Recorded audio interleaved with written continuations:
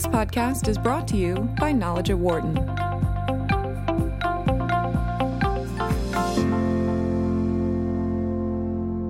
Are big U.S. tech companies like Apple, Alphabet, Facebook, and others monopolies that should be broken up? That's what we're hearing lately from Democratic presidential candidates like Massachusetts Senator Elizabeth Warren and Minnesota Senator Amy Klobuchar. It's an idea that is gaining steam as these tech giants have faced accusations of violating privacy rights, squeezing out competitors, and spreading hate and misinformation, including regarding allowing Russian interference in the 2016 presidential elections. A new 150-page report commissioned by the British government includes many of those similar criticisms and say the existing rules governing these companies are outdated and need to be strengthened. And the European Union has repeatedly fined big tech companies. So is it time for the U.S. to look at whether the tech industry is too big and make some changes? Herbert Hovenkamp is a professor with a joint appointment at the University of Pennsylvania Law School and here at the Wharton School. He joins me in studio. Also joining us on the phone, Hemant Bhargava, who is a chair in technology management in the graduate school at the University of California at Davis. And also joining us on the phone, William Kovacic, who is a professor of law and policy and also director of the Competition Law Center at George Washington University Law School. He's also a former Federal Trade Commission commissioner. Herb, great to see you again. Thank you. Thank you. Great to have you back. Hemant, Bill, great to have you with us today. Thank you both. Good to be here. Thank you. Thank you. Great to have you with us. So is the assumption of Senator Warren correct, Herb, that these companies are monopolies?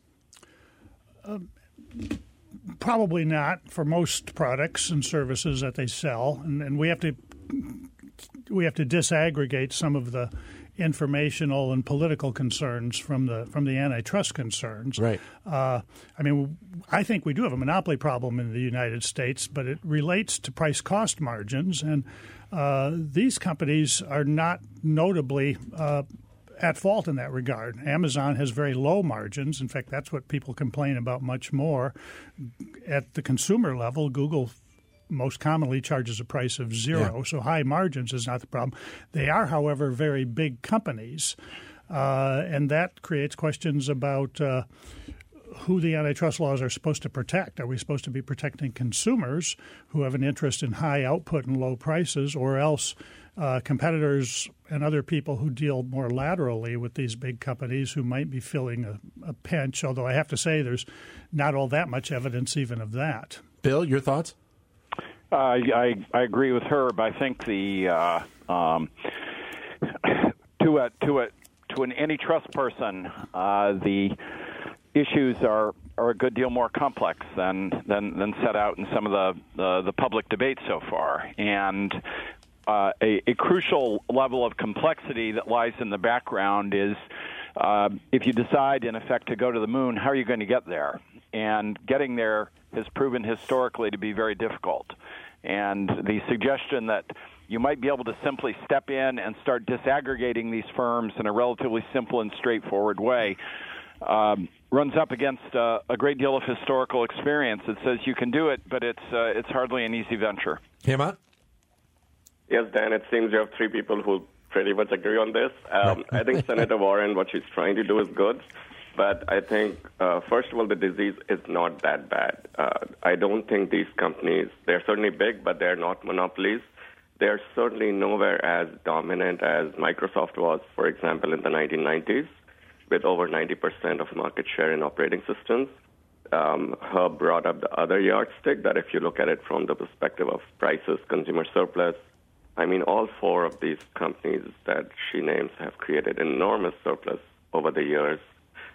They may have hurt, like Herb said, some of their smaller competitors, but again, if you think of Amazon and Google and others, they have enabled tens of thousands of smaller companies to come out of nowhere. So I think I really don't see a yardstick by which this claim of monopoly dominance leading to bad outcomes seems to be true. Bill, then one of the conversations we've had on this show, and I'd love to get your opinion about it, is where we are headed with some of these companies. And obviously last year we saw a variety of tech CEOs appearing before congressional committees about big data and privacy issues. And the question out there, I think, for many people is whether or not there needs to be a certain level of regulation with these companies. And I think the expectation is we're heading that way. The bigger question might be is when would we be getting to that point? I think Herb's right that there is a larger important debate to be had about public policy. In my own mind, there are policy areas that need a significant upgrade in the United States. They don't all necessarily deal with antitrust law, but to give you one example, I think the U.S. has a badly patchworked system of privacy oversight, and a basic upgrade of the U.S. regime to create a comprehensive privacy regime that would eliminate a lot of loopholes and improve oversight would be a real improvement. And I would anticipate the one thing that we will see is that within the next few years, I expect we will see our Congress adopt comprehensive privacy legislation that creates a new and more effective framework for oversight. I'd see that to be one important consequence of the debate we're having now. How much element could there be coming out of something like GDPR with any potential new legislation moving forward, in your opinion? In many respects, GDPR is becoming a global standard, at least for Western economies, so that if the U.S. does nothing, in effect, GDPR by default will increasingly shape U.S. privacy policy. So that is an important stimulus, coupled with the revelations that you referred to before. So the pressure from GDPR, does the U.S. want to set privacy policy or just default? Plus the revelations, plus the growing awareness that the U.S. regime has a lot of holes in it, I think is going to give us a new privacy law in a couple of years. Hema, one of the things that's also been discussed is if you were to break up one of these companies or several of them, the impact that it would have on the U.S. economy because of the fact that they are a significant piece to that. How do you view a potential breakup of one or any of these companies in regards to the impact on the U.S. economy? Well, Dan, you can look at the short-term and long-term aspects of the breakup. And every one of these companies, and in different ways, but every one of them has adopted business models that require making sacrifices, giving up profit opportunities in one area or at certain points in time in order to get higher profit opportunities elsewhere. And if you somehow tell companies that you cannot do that and that at some point the spigot will be turned off, then the question is, will companies in the future be willing to take on losses for 5 years, 10 years, or give up their most flagship products like Google Search for free for years without turning a profit? And that will really, I think that's to me the most dangerous part of it, that there is a negative long-term impact that people will not see because they might see gains in the short term that companies get broken up. But I think even in the short term, the evidence is not there. And that's where it will be different for every one of these companies, that are you breaking them up vertically? Are you breaking them up horizontally? Are you breaking them up geographically, like the Bell companies were broken up? So I'm really not very optimistic. I think I agree with William that regulation is needed, but it should not be on the outcomes you desire. It should really be on fundamental factors that affect or have causal influences on the outcomes that you desire. And privacy is a good one. Some of us have been talking about this for 20 years, how the regulation on privacy is so far behind, or on technology in general. And what GDPR has done is some of the most very sensible things on data privacy, but there is sort of the national security aspects of data. There is control of fake news, formation of standards. I think this is where we should be thinking about policy and not about, mandating size, which, as I said, really what do you mean by it's too big? And in fact, if we think of these big tech companies as in one industry, they're all fighting with each other. They are, in fact, competing, right. And so it's very hard to claim that they're their own monopolies. Herbert? just looking at Senator Warren's two proposals, I think the second one, which is a limitation on acquisitions of smaller firms, right, particularly startups, I think that has some real merit at a particular level. We do have to look a little bit more closely because I think a case is to be made that some of these independent firms that the large platforms have acquired could have developed into rivals, and the acquisitions foreclosed that from happening. I think it's overstated in her statement, but nevertheless, it's a problem we have to consider.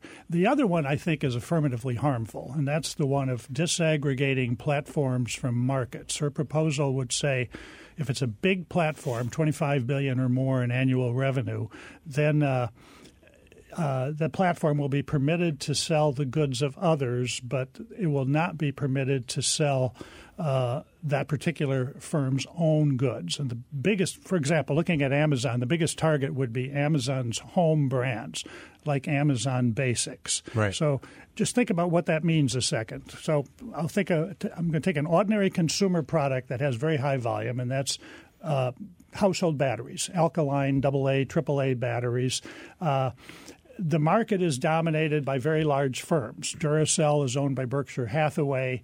Energizer, Rayovac, and Eveready are all brands controlled by one very, very large battery company.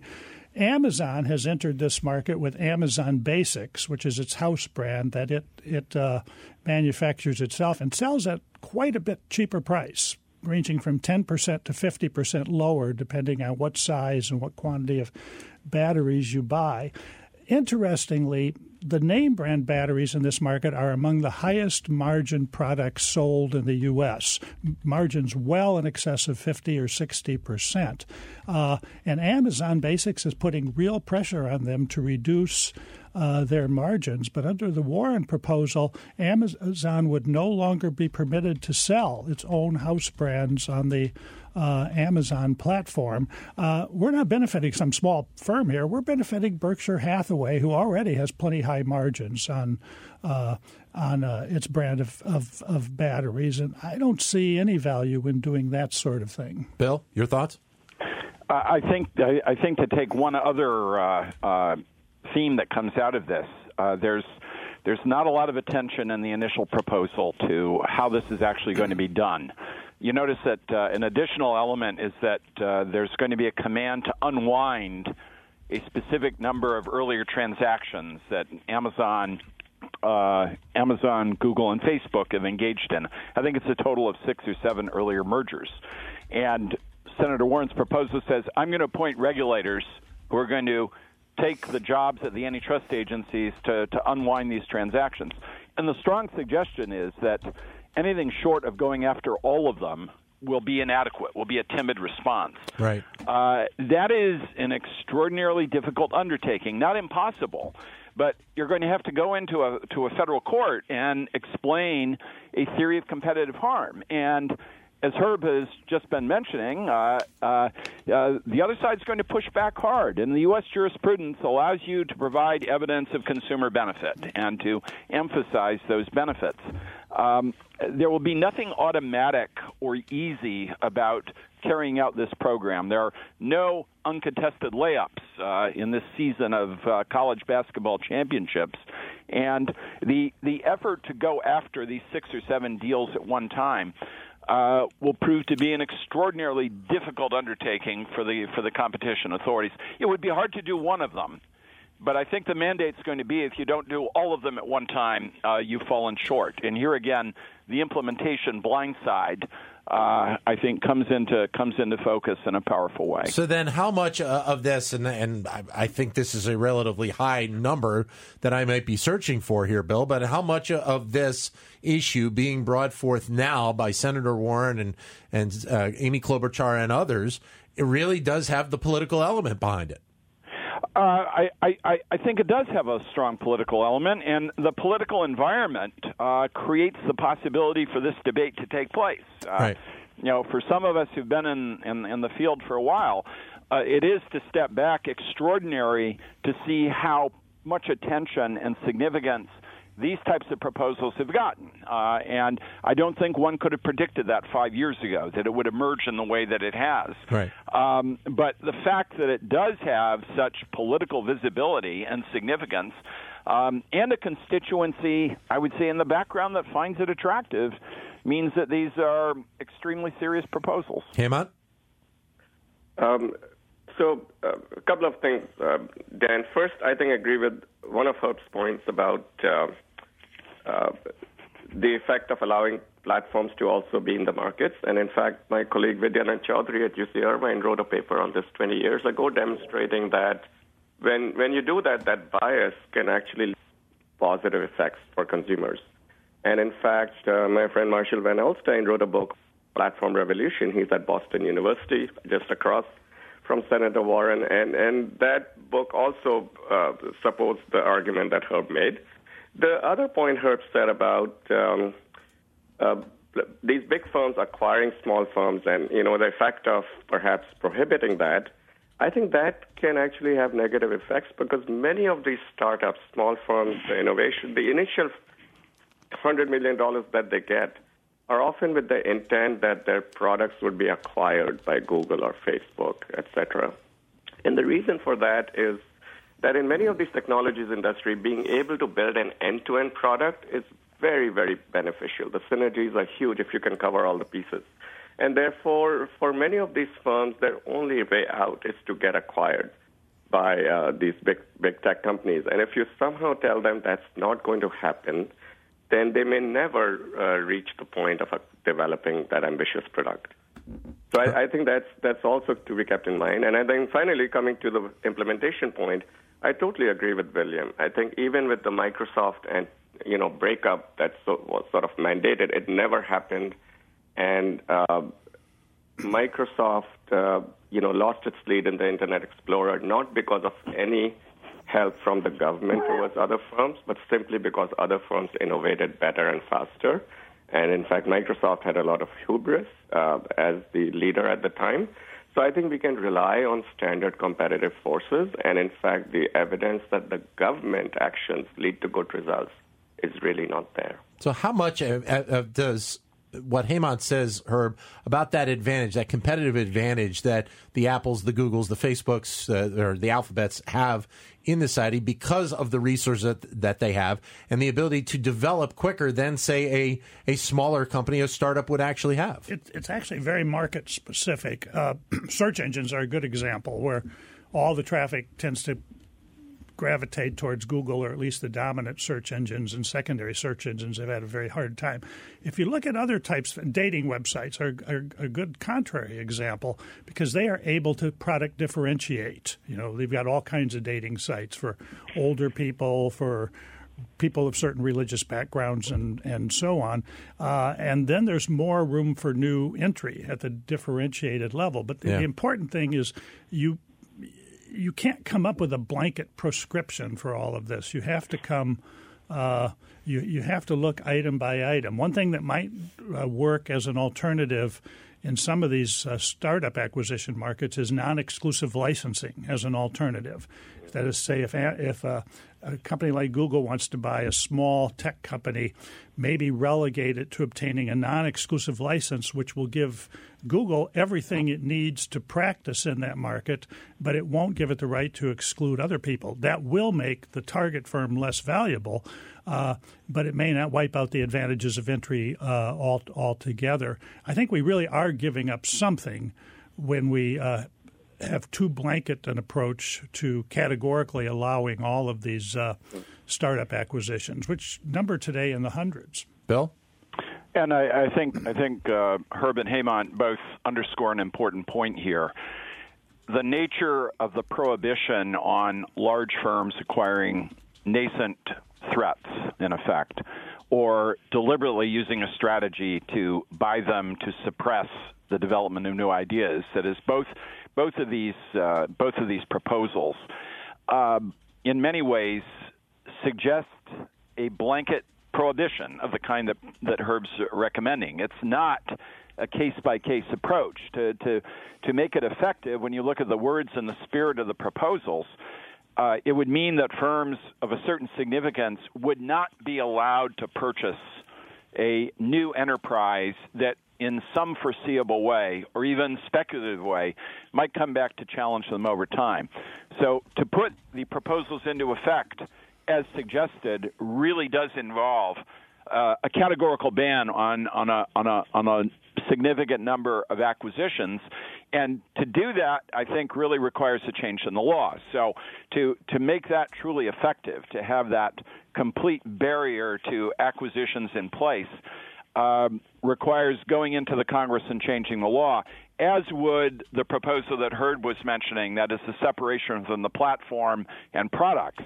That requires a new statute. So it's a long, long way to Tipperary to put all of those measures in place. Yeah, and right now, Bill, I don't think there's an expectation of being able to try and get any kind of legislation that would include all of this through this particular Congress right now. We might be looking at several years before something would come up like this. You know, the only thing that would change it is if you have some cataclysm, some external shock that's a result of a corporate scandal, a further set of revelations that calls into question the legitimacy of the sector, and that's already had a bit of a catalytic effect already. But if you look at the cataclysm it took to produce Dodd-Frank, which was, Senator Warren had a major role in crafting that. She's very familiar with that process. But if we think of the kind of political opposition, the backlash that will take place as you start accounting for a number of the factors that both Hemant and Herb have mentioned, the counterpoints, you'll have a lot of resistance in the legislative process. So if you start to look at the calendar and plot out how long it will take to do this, it's a couple of years to get the legislation. It's a couple of years to set up the new regulatory mechanism that will oversee the operation of platforms, a couple of more years to get implementing rules that put the separation into effect, the court challenges. This is a bit like building an aircraft carrier. It'll take quite a while. Hemant? Yes.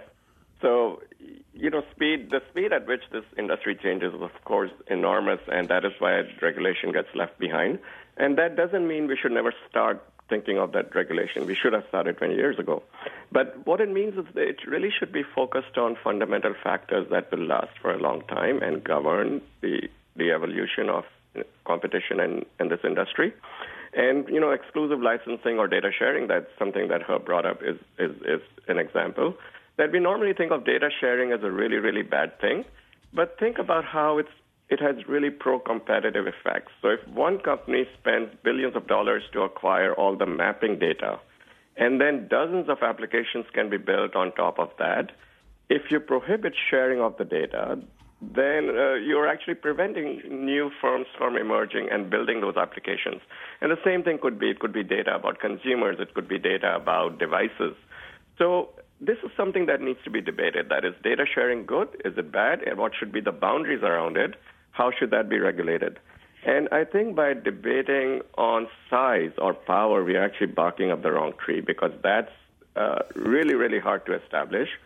It is hard to control and achieve the right results through regulation and then its implementation. And instead, I think we need to have a rigorous debate on what are some of the fundamental factors and how do they influence the outcomes that we are truly interested in. And, as Herb said at the very start, the standard benchmark of consumer prices and welfare, if you simply evaluated the tech industry by that, there's really no case for any regulation or any action. And therefore, it's clear that even the thinking has to change and that other benchmarks need to be thought about. One of the things, Herb, that we've talked with you in the past when we talk about these issues is consumer harm. And that seemingly is kind of the standard that is used in many of these instances. And when you think about an Apple or a Facebook, now Facebook might be a little bit different because of the data privacy issues that they've been going through recently. But with an Apple, where's the consumer harm? By having the variety of products that they have in their realm right now. I think the single biggest fundamental problem with the Warren proposals is that they do not sort out who's being harmed and who's being benefited. And I found them somewhat distressing because Elizabeth Warren has dedicated her entire professional career to protection of consumers.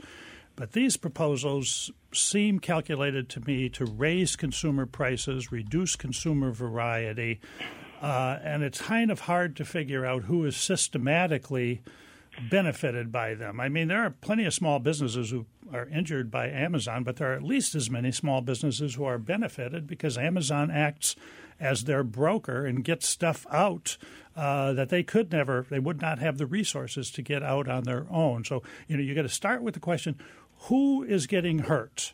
And then decide whether that group is worthy of being your constituency. Bill? I think Herb puts his finger right on the deeper, larger issue that's presented here, and that is, what's the purpose of having a system of competition policy? Right. Who are the intended beneficiaries? And maybe it is partly Senator Warren's aim, along with like-minded advocates of basic reforms, to promote this debate. I suppose if she were on the line, she would say that what the three of us have been saying shows how timid and blind we are to the larger environment that we live in, that some larger mixture of concerns involving small enterprises, concerning the welfare of workers, the impact of large corporate organizations on the integrity of the democratic process, that those all should be part of the debate. I suppose a healthy part of the debate could be, as Hurd said, a much more specific discussion of how you intend to put this framework in place and precisely what trade-offs you're willing to make. The discussion so far takes place at such a high level of generality that all of those trade-offs and adjustments can be sidestepped. But as one goes further down the path of thinking about what you actually want to do and what changes in the law you want to provide, I don't think you can avoid a very specific discussion about who the intended beneficiaries of the law will be. Great having you all with us. Herb, great seeing you. Thank you, as always. Hemant, Bill, great to have you with us today. Thank you both, gentlemen. Thank you. Thank you. Herbert Hovenkamp from here at the Wharton School and the University of Pennsylvania Law School, Hemant Bhargava from the University of California at Davis, and William Kovacic of George Washington University. For more insight from Knowledge at Wharton, please visit knowledge.wharton.upenn.edu.